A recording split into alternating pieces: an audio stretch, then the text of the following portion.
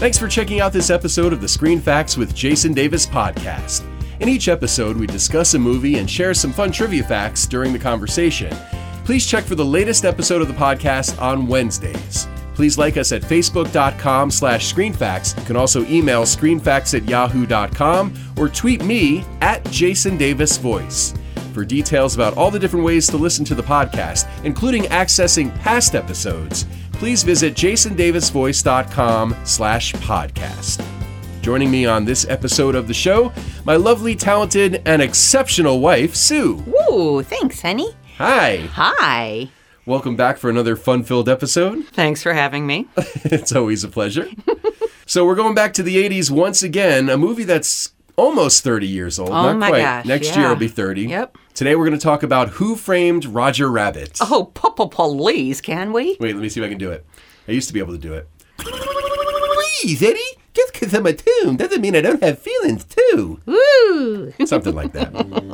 Cool. The dog groaned. Yes, that was Daddy. So Who Framed Roger Rabbit, released originally June 22nd, 1988, starring Bob Hoskins, Christopher Lloyd, Joanna Cassidy, Charles Fleischer as the voice of Roger, and several of the other characters in the movie. Kathleen Turner is uncredited as the voice of Jessica Rabbit. Amy Irving provides the singing voice of Jessica. And by the way, Kathleen Turner was 9 months pregnant when she recorded her voiceover, which I think is very interesting. That is cool. I didn't know that. Yeah, because, that does affect things. People don't realize. It does. You breathe differently and all that kind of stuff. True, yeah. Yeah, so the movie directed by Robert Zemeckis, the great director, novel written by Gary K. Wolfe, screenplay by Jeffrey Price and Peter S. Seaman, estimated budget $70 million, domestic gross $156.4 million, worldwide $329.8 million. The highest grossing PG movie in 1988, second overall in 1988 only to Rain Man. This movie also did pretty good at the awards, won Oscars for Best Film Editing, Best Effects Sound Effects Editing, Best Effects Visual Effects, and it also won a Special Achievement Award for Richard Williams for animation direction and creation of the cartoon characters. Yes. Now, wasn't the book called Who Censored Roger Rabbit? Yes, it was. But then for the movie, they changed it to Who Framed Roger Rabbit? Yeah, I'm not really sure the story behind that. Do you know? No, I don't, believe it or not. I'm surprised, actually. I know. Shocker. That sounds like something you would have found in your research. No. But I do know that even though it's a question, the title of the movie doesn't have a question mark in it. That's right. Why is that? Well, according to what I read, they said it was bad luck to have a question mark in a movie title. Which is very interesting because there are movies that do have question marks. One that comes to mind is What About Bob? What about Bob? What About Bob? That was a pretty good movie. That was a great movie. Yeah, so I don't know. Yeah, I don't know. Maybe they wanted all the luck on their side that they could get because this was a tremendous undertaking, this film. Huge undertaking, yep. This wasn't the first movie that combined animation with live action. However, animation director Richard Williams set out to break 3 rules that previously were common when filmmakers combined live action and animation. First off, to move the camera as much as possible so the toons don't look like they're pasted on flat backgrounds. Second, to use lighting and shadows more than ever before.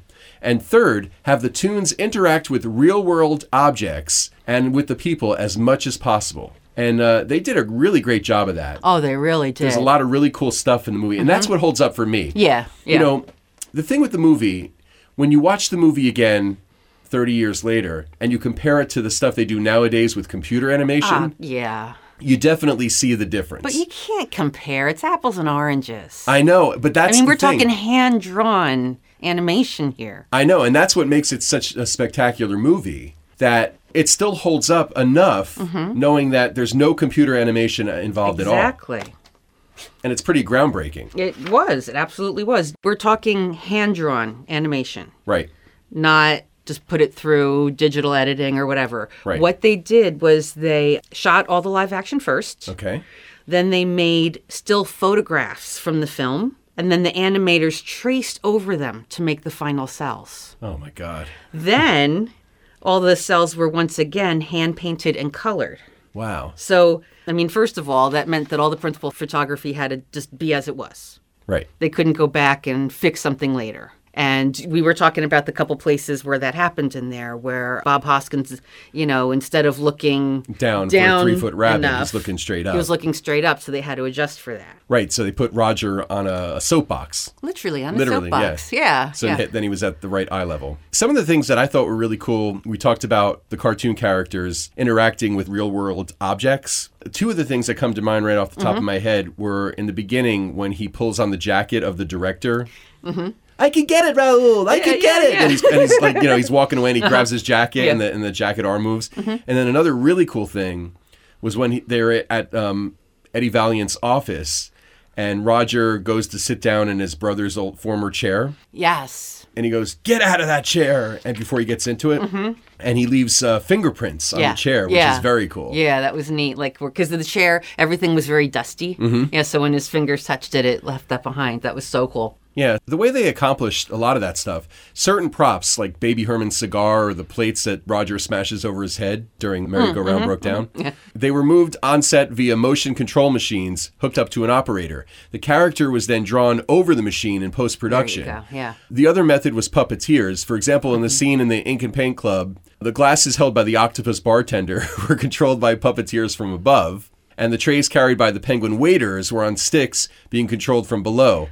Both the wires and the sticks were then removed in post and the cartoons added in. So, obviously a great deal of trickery, but super cool though. But they didn't have the technology that they have today. I mean, listen, they could probably make this movie today. I mean, it would still take a lot of time, but it's probably a lot easier now because they animate humans in movies now. Yeah, it's true. So there's people in movies who aren't even alive anymore nowadays. That's right. Peter Cushing, anyone? Yeah. Yeah. They animated young Carrie Fisher in Rogue One, too. I mean, it's amazing what they're doing nowadays. Yep. I like when Eddie takes Roger into the back room at the bar where Dolores is to cut apart the handcuffs. The speakeasy. They bump the ceiling lamp. And the ceiling lamp is swinging. Yep. So a lot of extra work went in to make the shadows match between the actual room shots and the animation. And today, air quotes, bump the lamp is a term used by many Disney employees to refer to going that extra mile on an effect just to make it a little more special, even though most audience members won't even notice it. That's true. It's one of those things that the animators probably watched the finished project and were like, going nuts. Yeah. Oh, that's amazing. Look at that. Yeah.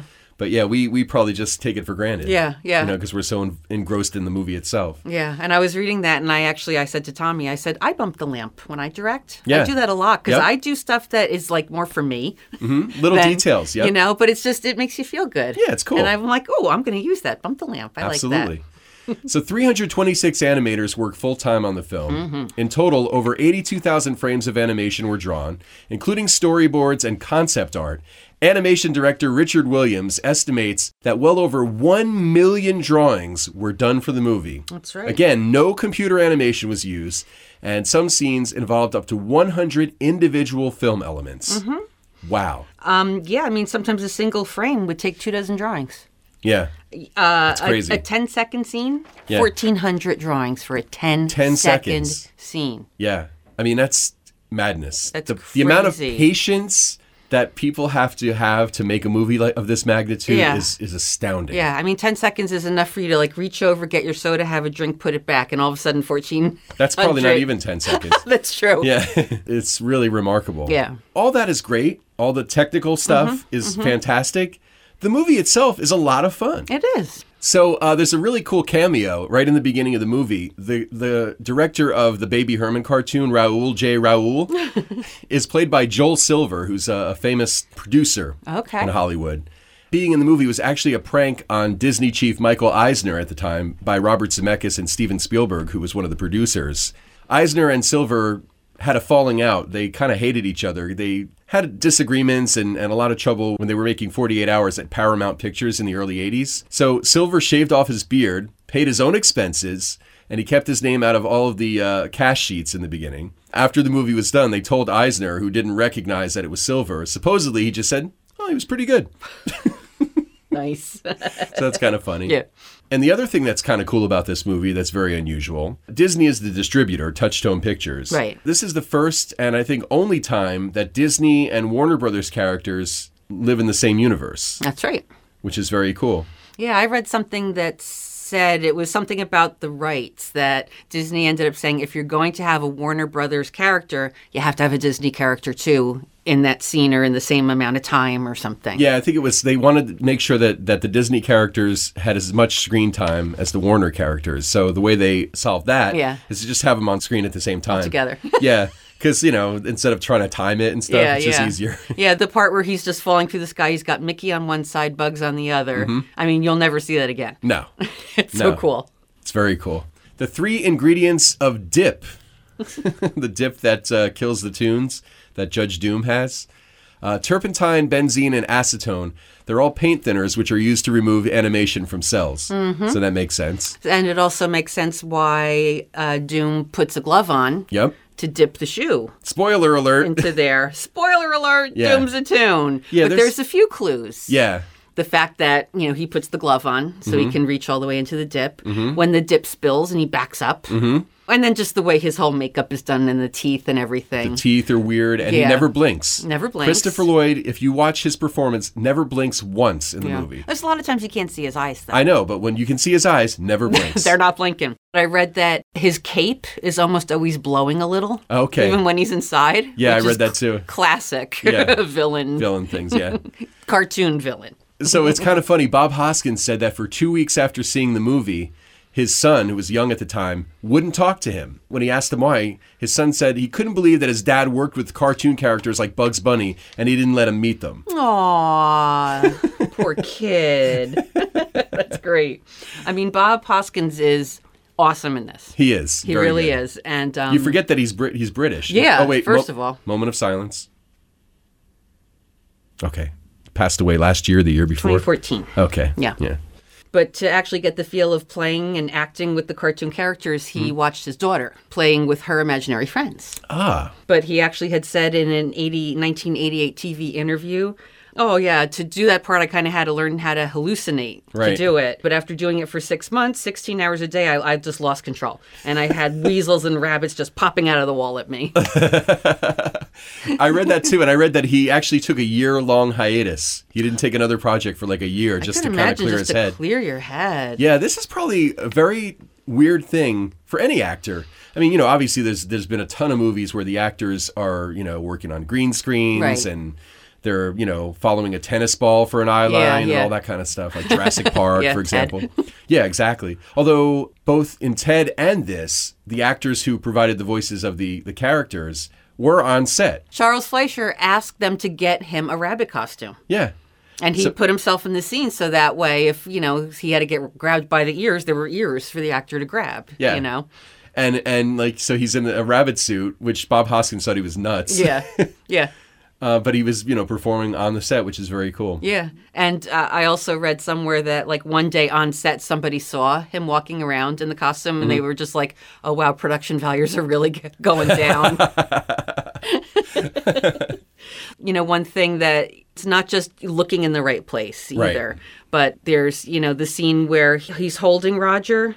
When he's trying to throw him out of the office. But then Roger kisses him. Yeah. That one. You can actually see his arm straining as if he's lifting up. Right. Maybe 60 pounds worth of rabbit there. Yeah. I mean, that's...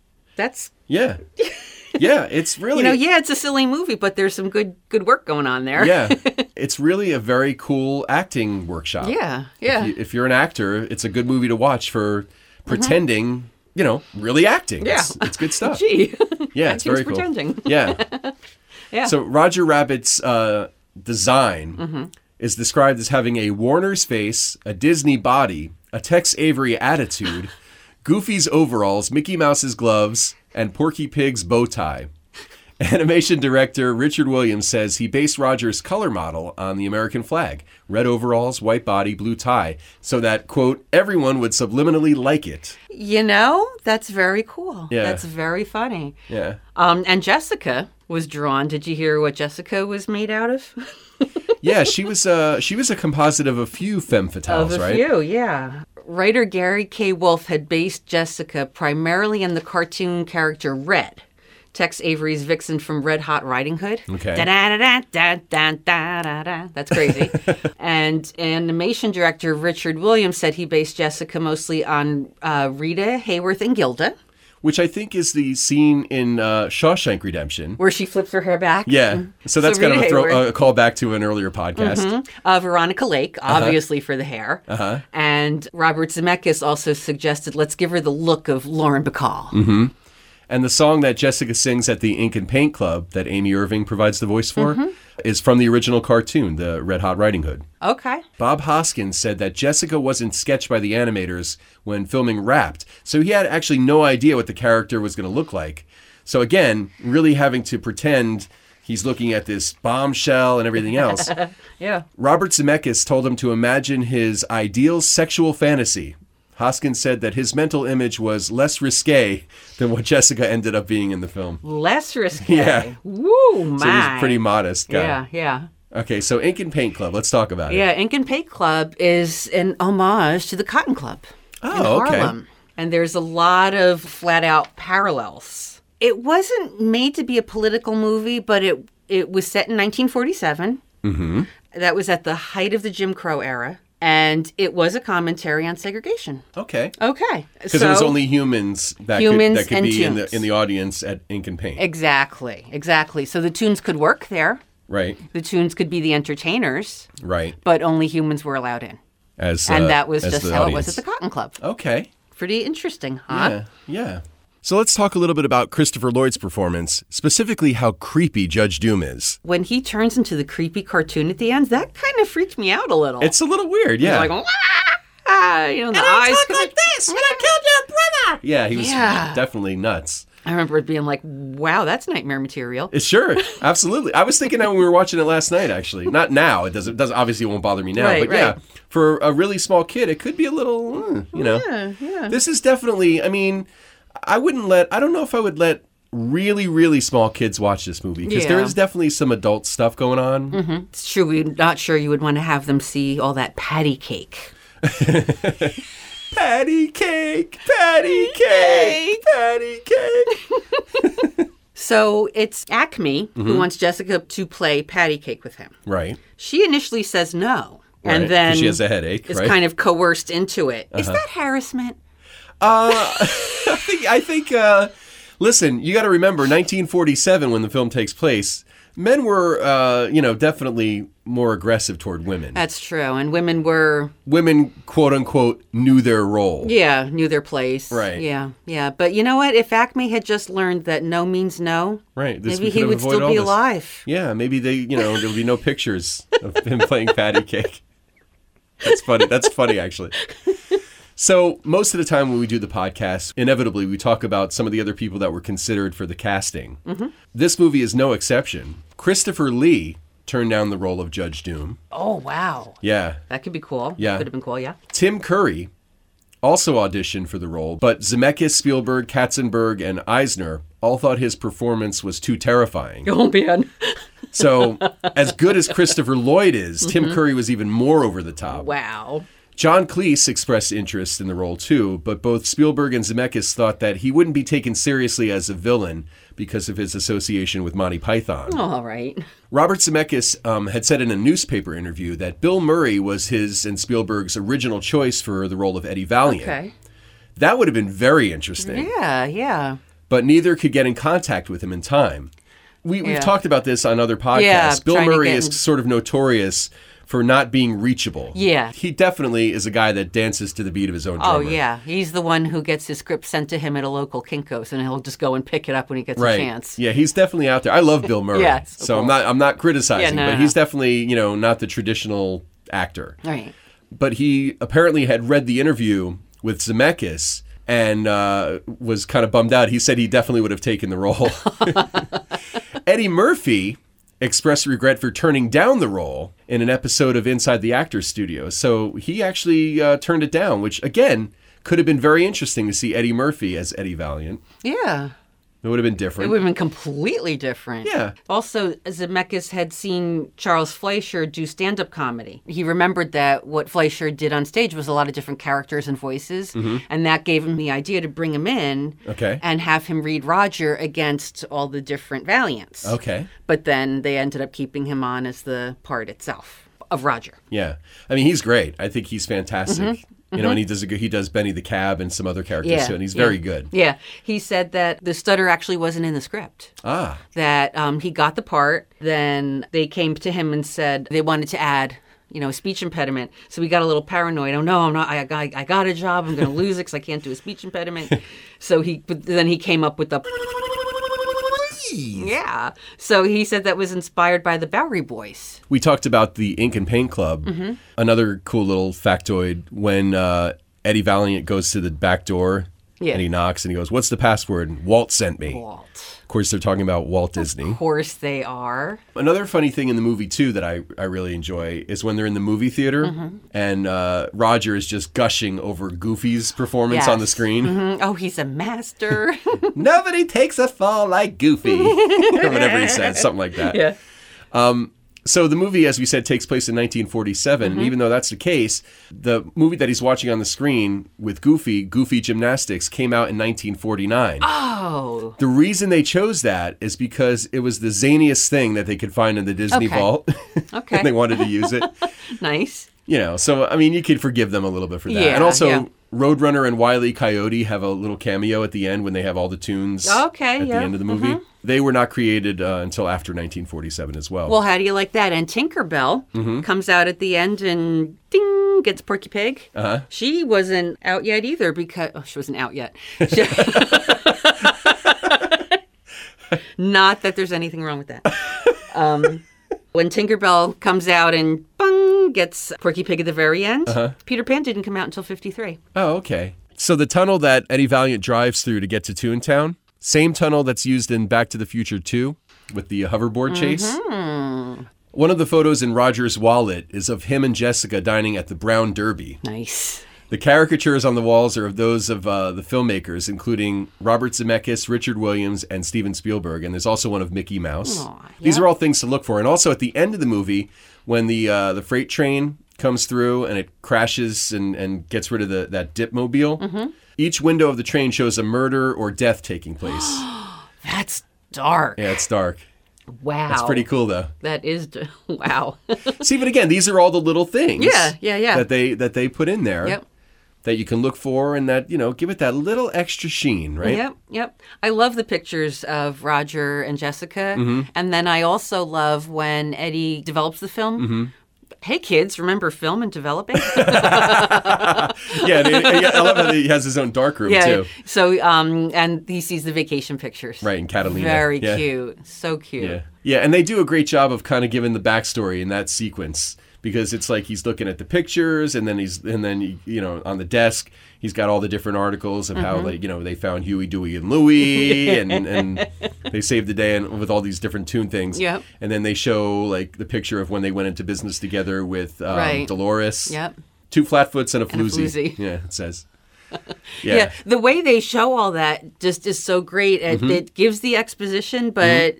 Like, it's not... it's just different. done well. Yeah. It's different, it's you cool. know? And even the way, like, the light comes in through the blinds and just, like, highlights all the stuff on the desk. It's very cool. And it's very noir. Yeah. In that way. So according to Robert Zemeckis, a major brewing company offered to pay to have their name visible on the liquor bottle that Roger drinks from early in the film. Zemeckis reminded them that it turns Roger into a steam whistle when he takes a shot. But the brewing company said that the publicity would be priceless and they didn't care. However, because this was a film distributed by Disney, the product placement never happened. Even if you could see a product name, that isn't what you'd remember about that scene, though. Listen. You know, when he makes it up to the ceiling and down again. Yeah, exactly. You know, it's a little distracting. So this is yet another movie, not surprisingly, that was kind of in development hell for a while, too. The screenwriters, Jeffrey Price and Peter S. Seaman, first adapted the Gary K. Wolfe novel, Who Censored Roger Rabbit, in 1981. They wanted to work with Zemeckis. At that time, he was sort of an up-and-coming director. He hadn't done a lot of stuff. I think like Used Cars was one of the movies and something else. Disney didn't think Zemeckis was talented enough to pull off this movie. They changed their mind. Well, yeah. he had some success before this movie with Romancing the Stone and, of course, Back to the Future. Oh, both great movies. Yeah. And they said, okay, he's our guy. Yeah. But it's kind of interesting how the writers saw something in Zemeckis, but Disney did not. Interesting. The exteriors of the Maroon Cartoon Studios were shot at Ren Mar Studios in Hollywood. That was where I Love Lucy was filmed originally. Desilu Productions. Desilu Productions. Very cool. Yeah. Did you know that Bart Simpson was in this movie? No. I had no idea.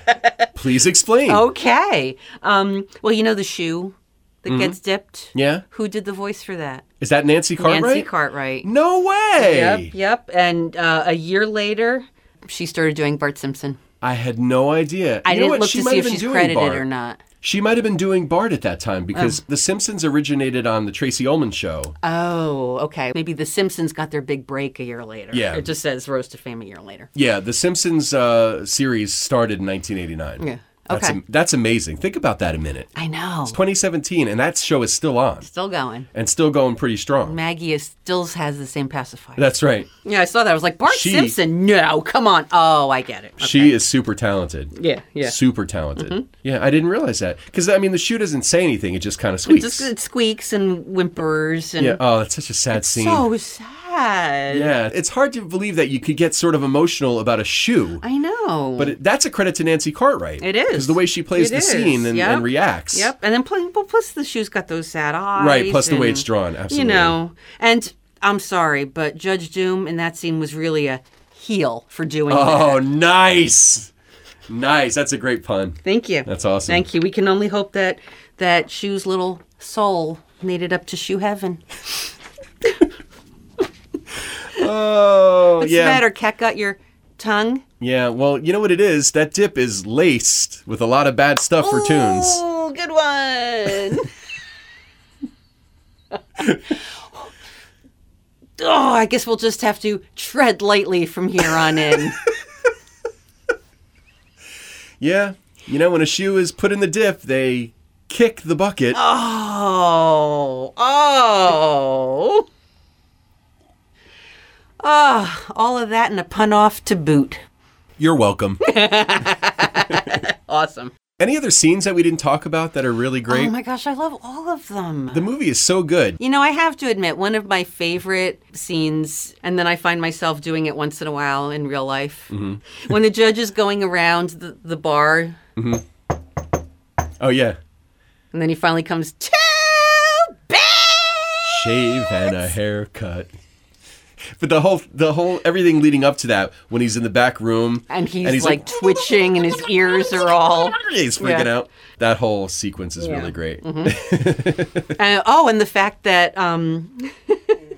Roger says that a tune's purpose is to entertain people. Right, to make people laugh. Make These people need to laugh. We got to entertain people. And then the scene where the weasels come looking. Mm-hmm. Oh, and I love the weasels. The weasels are great. One of the voices is provided by David Lander, who's Squiggy. I thought from Laverne and so. Shirley. Yeah. Another great scene where the cartoon interacts with the real world thing when they're at Eddie Valiant's office and he's doing he's That's washing where his I was clothes. going. Yeah. And he smacks the water, the Yeah. weasel. Very Yep. cool.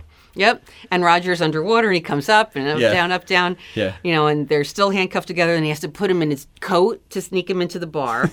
Then he brings him into the back room and he's going with the hacksaw to cut it. And then finally Roger just lets himself out and he holds the table. Is this better? Well, why couldn't You mean you could have taken your hand out of that the whole time? No. At any time? No, only when it's funny. Exactly. That's great. It's great. That's the whole philosophy of life. Yep. Just wait for the funny part. Fantastic. When Baby Herman in the cartoon, he's the baby. Yeah, and then when he yeah. talks, he's, hey, toots, It's great. It's a great gag, too. Yeah. If you have a favorite scene that we didn't talk about, let us know. Remember, you can find us on Facebook, facebook.com/screenfacts. Quiet over there, you. Also, you can email us, screenfacts@yahoo.com, or tweet me @JasonDavisVoice. You can support the show by rating and commenting on iTunes. Remember, check on Wednesdays for the latest episode and for details about all the different ways you can stream and download the podcast, including past episodes, go to jasondavisvoice.com/podcast. Honey, as always, thank you so much for joining me for another episode. Well, thank you for having me. If I had Roger Rabbit ears, they'd be in the shape of a big heart right now. Oh, yeah, when he's looking at them kissing. Yeah. Show theme music by Audionautics.com. Thanks to our announcer, Kim McKay from kimsvoice.com. And of course, thank you as always for listening. Screen Facts with Jason Davis is a production of Jason Davis VoiceOver. Visit jasondavisvoice.com if you need a voice for a commercial, narration, promo, internet video, e-learning or training program, and more. Click on the podcast page to get information about where you can download and listen to past episodes. Listen again next Wednesday for a new episode of Screen Facts with Jason Davis.